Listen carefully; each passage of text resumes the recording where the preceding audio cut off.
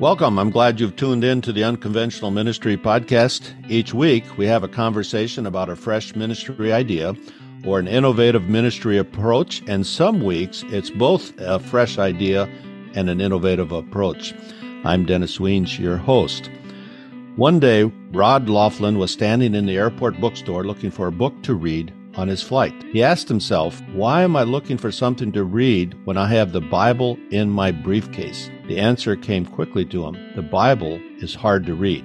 So, Rod, welcome to the Unconventional Ministry Podcast. We want to talk a little bit about why you found the Bible hard to read, because I think many of our podcast listeners would agree with you that it's hard to read. So welcome. Thank you, Dennis. It's wonderful to be here with you today. We've known each other for a couple years, and this project now has gone on about 14 years since you had that bookstore experience in the airport. It's amazing how God has blessed this effort, and I'm excited for our podcast listeners to learn more about it. So take us back to that bookstore experience and why you felt the Bible was hard to read. Well, it's been quite an adventure. Actually, I was coming back from doing work in Afghanistan. I had made 4 trips there, and on this last trip, I was just really tired coming home. So I was in the bookstore, in I believe it was in Minneapolis, and I'm talking with the Lord. I'm not really sure. Did I have that thought? The Bible's hard to read. Did I have the thought of why? Is it hard to read? Or was God talking to me? I really think the Lord was saying, why is my book hard to read? So anyhow, I walked over to the, it is hard to read. And why? I don't know. Or I didn't know at that time. I just thought it was. Now, I became a Christian when I was 28, and I got saved simply reading the scripture. I read one night in my home at 10 o'clock at night. For by grace you have been saved through faith, not of yourselves. It's a gift of God, not of works, lest anyone should boast. And I had been going to a priest, confessing my sins. I was taught if they commit a mortal sin, one that's serious in its nature, you know is sin, and you did intentionally, you lose all grace and you're going to hell until you confess that sin to a priest and do the penance the priest tells you to do. So here the Bible was saying to me, you have been saved, past tense. So I got down on my knees, and it's not of works. I said, Lord, wherever this leads, whatever it means, I'm just going to believe your word. I'll never again confess my sins to another human and do penance to get saved. I'm going to believe, like the word says here, it's a gift. And I got saved just reading the scripture. So some parts of the scripture are so clear, simple to understand, but other parts seem very difficult. So in the bookstore, I walked over to the nonfiction book section, and I started thumbing through books. And I discovered that in nonfiction books, different kinds of material presented different ways. Poetry isn't done in paragraphs, just like narrative historical records. Law code is always formatted in law books as Roman numeral 1, letter A, letter B. Many of us are involved in 5013C corporations because 5001C3 as the outline numbers in the IRS code that lead us to that section of the code. Law code is always structured, very structured. If you owned a company and all you published were books about Kansas, since we're in Kansas, and I came to you and said, hey, Dennis, I've got a book about the history of Kansas. I've got the history of the first families that came here. I've got their genealogies. I have the first census that was ever taken in the state of Kansas. And how would you like to publish that? And you say, man, that's my target market. I just publish books about Kansas. And I give you the manuscript, and you find the genealogies are written in paragraph forms. The first laws of Kansas, all written out in paragraph form. I give you the first census of Kansas, but it's all written out in sentences. You would laugh and say, Rod, nobody's going to read this. Whoever reads a sentence in paragraph form? And yet we expect people who read the Bible to do that. So all of your books you looked at and you looked at since, there's been multiple different formats over 100 years, 200 years, to make reading books and articles and magazines easy to read. And yet over 100 years, the Bible format hasn't been changed. And you're not talking about a translation, you're talking about reformatting how the Bible is structured to make it easy to read. That's right. And throughout history, that has been done. If you take the first manuscripts, there were no spaces between letters. There were no upper and lower case. In the earliest manuscripts, which of course are in Hebrew, there were no vowels. And the people added vowels, the Masoretes added vowels. Eventually spaces got added. It kind of depends on the language it was translated into. Spaces were added. If you read a Greek text today, you see spaces. All these things, as they were developed over time, people modified the manuscripts to those new formats, made it easier to read. So that kept being done. And finally, we had the King James Version in English, which was the first English version where it was produced in mass numbers in a small enough size people could have the Bible in their home. Before that, they were all pulpit Bibles. And then in 1860, Cambridge University Press, they did something really, really bold. Instead of each verse being a line by itself, they actually put everything into paragraph form. The whole Bible was in paragraph format. They published Cambridge University Press Paragraph Bible. Pretty amazing formatting change. Well, then in 1910, Schofield did something even more dramatic. He put notes on the page with the text, with theology. And so these are changes in formats of how we present the information. But then I think maybe it's because of our very conservative view of Scripture.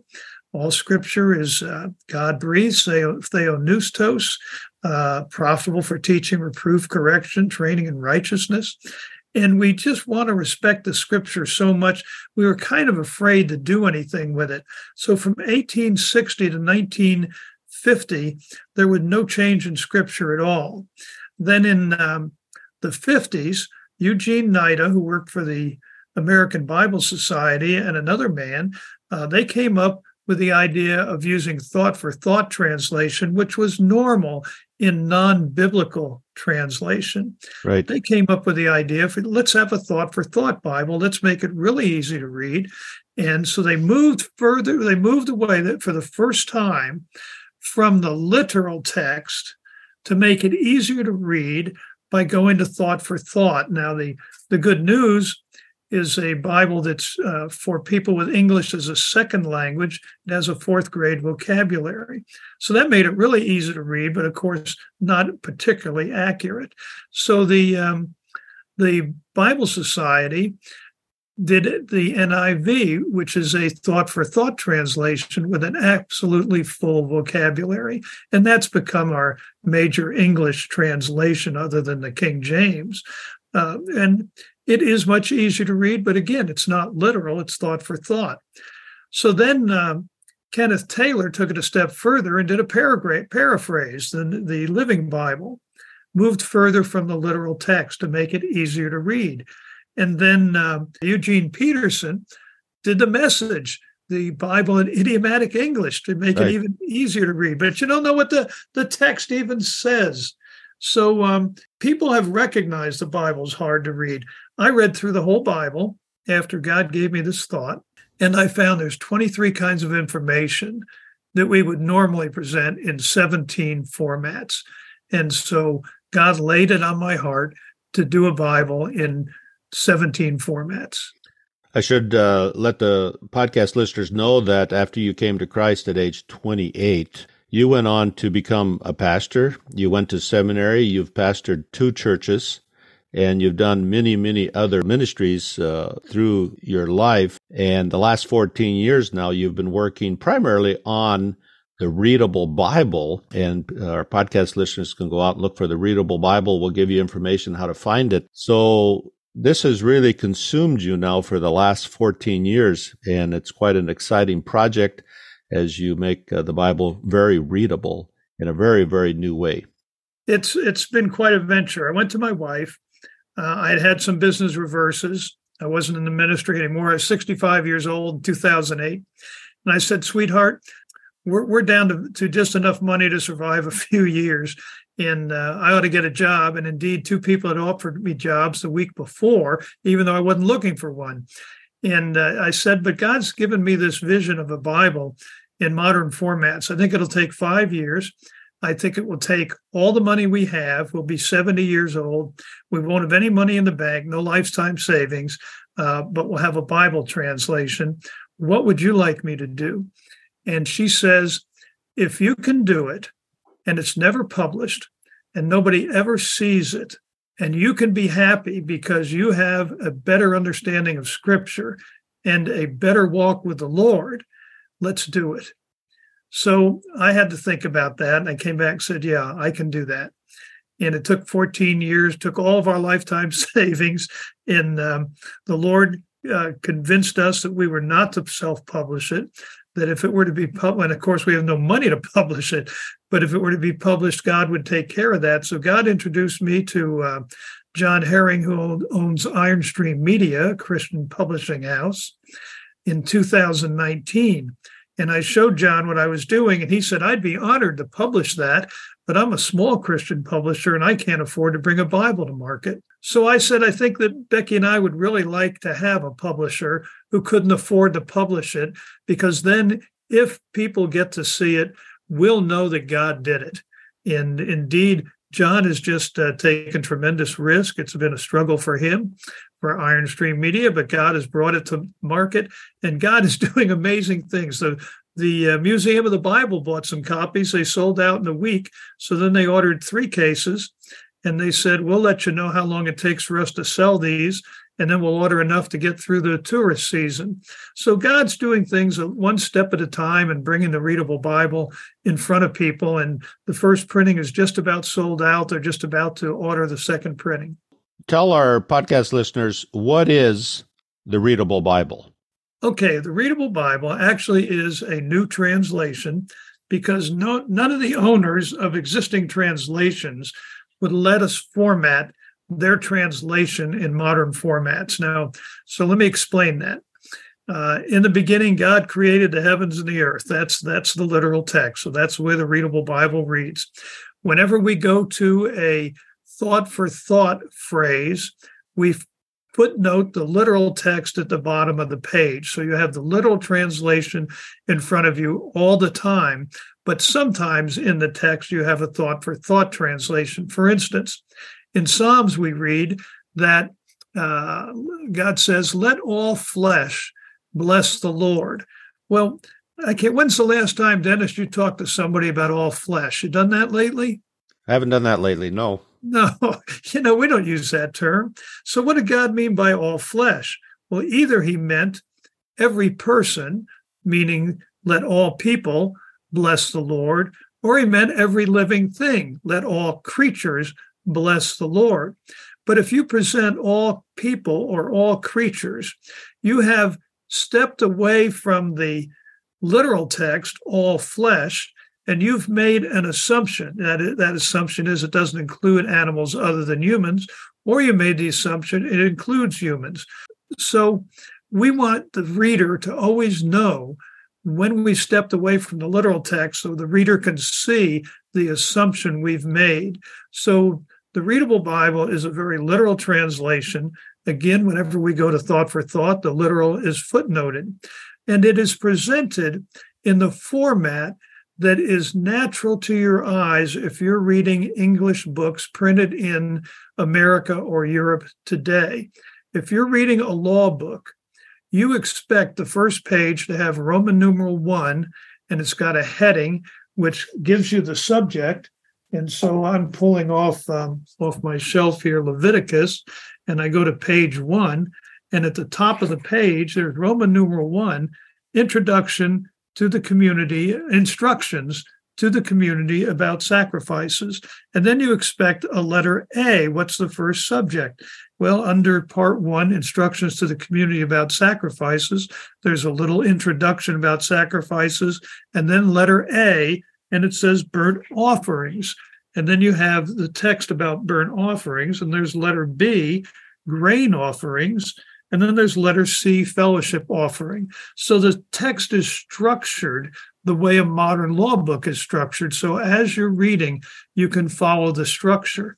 Now, something else we do, we use cascading text so that when you look at a page, you can see there's 2 or 3 main subjects which are left justified fully, and then there's maybe 3 subpoints which are indented 3/8 of an inch, and then there's some subpoints under each subpoint, and those are indented an extra 3/8 of an inch. So as you're reading the text, the literal text, it is structured logically so your mind can follow the thought. So a law book, Leviticus, is completely structured as a law book. Narrative is presented just a little aids to help you. For instance, Genesis 1 is usually presented in a Bible in several paragraphs. And in one paragraph, you'll have a couple of days of creation. In the Readable Bible, on page 1, it says day 1 in bold print, and then day 2 and day 3. So as your eye looks at the page, you immediately see, oh, I've got 7 days. And you see, here's the information on day 1, day 2, day 3. Now, whenever we give you an aid like that, it's in italics. Whenever added words are there, it's always in italics, so you know they're added words. In Exodus, we have the story of the Exodus, of course, the narrative, right? It's just a story. So it's presented just as typical narrative text and paragraphs. But then you get to the 10 Commandments. The 10 Commandments are typically in a Bible presented in 3 paragraphs. But in the Readable Bible, when you turn the page and it says the 10 Commandments, you see Roman numerals 1 through 10, and you immediately see where all 10 commandments are. How many times have our friends and neighbors and ourselves gone back to say, gee, I need to memorize the 10 Commandments. How many people can present the 10 Commandments out of memory? And people want to, but they have to dig into the text to find the 10 Commandments. In the Readable Bible, you have Roman numeral 1, 2, 3, 4, 5 through 10. You immediately see them, and then the text follows it the same as in any other English translation. Right after the 10 Commandments, you have 5 pages of law code called the Book of the Covenant. That's all structured again like a law book, has its own table of contents, and each page of the law book is presented on parchment. So when you're trying to find the Book of the Covenant, you can quickly find it because it's those pages of parchment image, and you see the structure of the law code. Right after that, you have the specifications for the tabernacle furniture. Each specification is presented as an engineering specification document. Every word of the Hebrew text is there, but it reads as a specification. It says material, width, height, and instead of cubits, it's presented in inches. So that specification document, there's about 20 of them for different furniture and the walls and the construction of the tabernacle. It's all presented in today's natural format for specifying something. If you wanted me to make a desk for you, you wouldn't write a paragraph. You'd have a sketch at the top, say material, width, height, whatever. Very interesting. And if you go to their website, readablebible.com, there's some samples, there's some video clips. You can see what Rod is talking about, and it's illustrated there. And then you can go ahead and purchase the Bible. You can purchase different tools or different, like the Book of Mark, the Book of Luke, and some of those other booklets that they've created. So they've got a lot of materials there on the readablebible.com. Just plain readablebible.com. You don't need the. If you go to the, it'll swap you over. If you Google the Readable Bible, it's all over the internet, and you can buy it anywhere books are sold. But if you go to readablebible.com and you click on buy it there, you'll get the best price and no tax. You can buy multiple copies and then quantity discounts as they buy more quantities? Not on the website. Don't know where you can do that at the moment. There's nowhere to do that. You can buy a 27-book set. Genesis, Exodus, Leviticus, Numbers, Deuteronomy are each books. Joshua, Judges, and Ruth is a book. And people love holding an individual book in their hands and just reading Joshua or just reading Exodus. And in that 27 book set, in the back of each book, there's a list of every character in the book, who they are, what they did, what chapters they did it in. There's a list of the familiar verses in the book. There's a glossary of all the words not used in secular life. There's a subject index for the book. There's a lot of aids for each individual book. I just, the last few days, have read the book of Jeremiah, and it's just fun to sit there with a book that's entitled Jeremiah and read it. So do you have this in audio format as well, or is it just in... It's solely in print form at the moment. Eventually we'll get there. When you have a census, for instance, in Numbers chapter 1, the second half of the chapter is the first wilderness census. And we have the head of the column in bold print says patriarch, and then it has the tribe. And then the next column is I think the leader of the tribe or the son of the patriarch, I forget which. And then you have a column with the number of people in the tribe.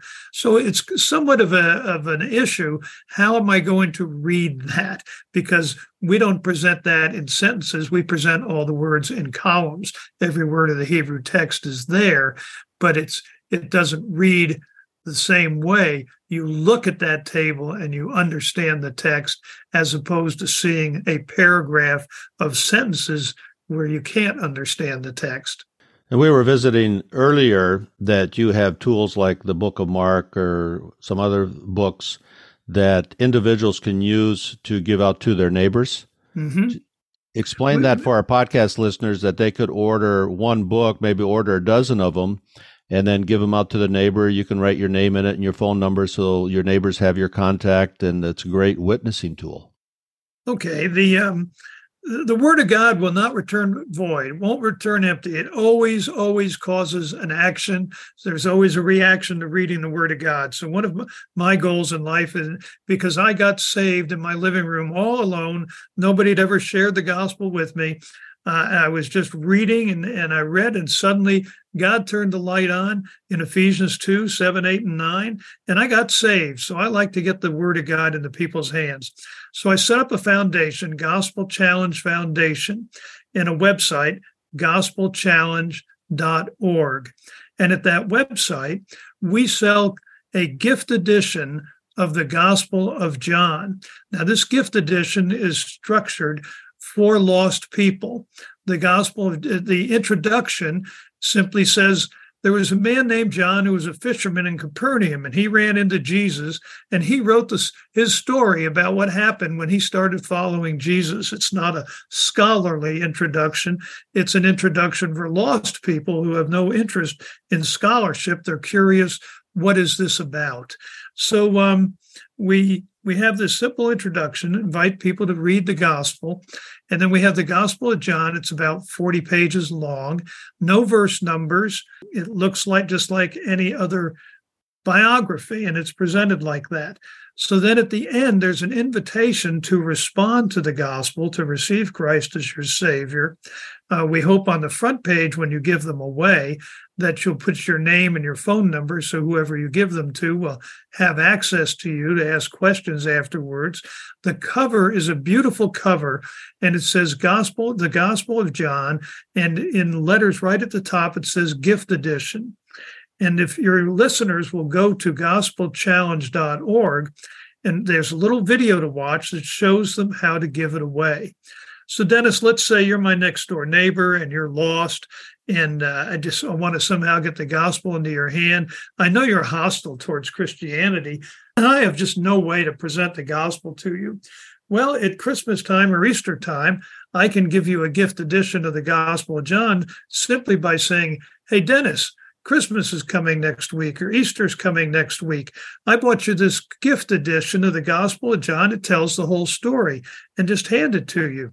And it's amazing how lost people will accept this little gift that way, and then they end up reading the Gospel of John. So I would encourage your readers. This is a nonprofit effort. We sell these little Gospels for about $1.25 a piece. If you're buying 5 because of shipping costs, it costs more than that. But you can buy 10 or 25 or 100 at the website and give them to your restaurant servers, whoever you run into during the day with 3 simple sentences. Hey, I had brought this little gift edition of the Gospel of John to lunch today to give my server. It tells the whole story about Easter, tells the story about Christmas, and hand it to them. And you get the gospel into the hands of lost people. Very good idea, and I'm going to order some and have them available when I go out and travel and out to eat. And I think, too, that the podcast listeners could forward this podcast to their church, to the leadership, to the pastor. Maybe the church would want to order hundreds of these and make them available for their people to give out as well. So, Rod, thank you for coming on the Unconventional Ministry podcast. It's not unconventional to want to share the gospel, but it's a new idea. It's a new formatting, not necessarily new translation, new formatting of Scripture, making it easy to read. And it's the readablebible.com, and I encourage you to go and check it out. And then check out also the gospelchallenge.org. And watch that video that Rod has talked about. So, Rod, thank you for this vision that you've been promoting for 14 years, and we see the fruit of it. I'm sure you're very encouraged by how God's Word is getting out in places that it wouldn't otherwise have gotten out to. So, thank you for coming on the Unconventional Ministry podcast. Amen, brother. Thank you. It's a pleasure to be here. This is the Unconventional Ministry podcast. If you've enjoyed this conversation, please share it with your friends and leave a comment. Sat7 is a Middle East and North Africa broadcast media ministry making God's love visible and the gospel available to everyone in the Middle East and North Africa.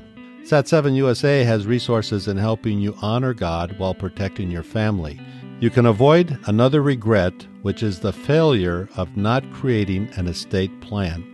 Through a partnership with Financial Planning Ministry, Sat7 USA provides Christian experts to assist you in preparing your will or trust, all at no financial cost to you. Visit www.sat7usa.org and click on the tab Planned Giving for more information. Sat7 simplifies the process and makes it easy for you so that your family and friends don't have to bear the burden and regret of your failure to create an estate plan. Thank you again for joining this episode of the Unconventional Ministry podcast.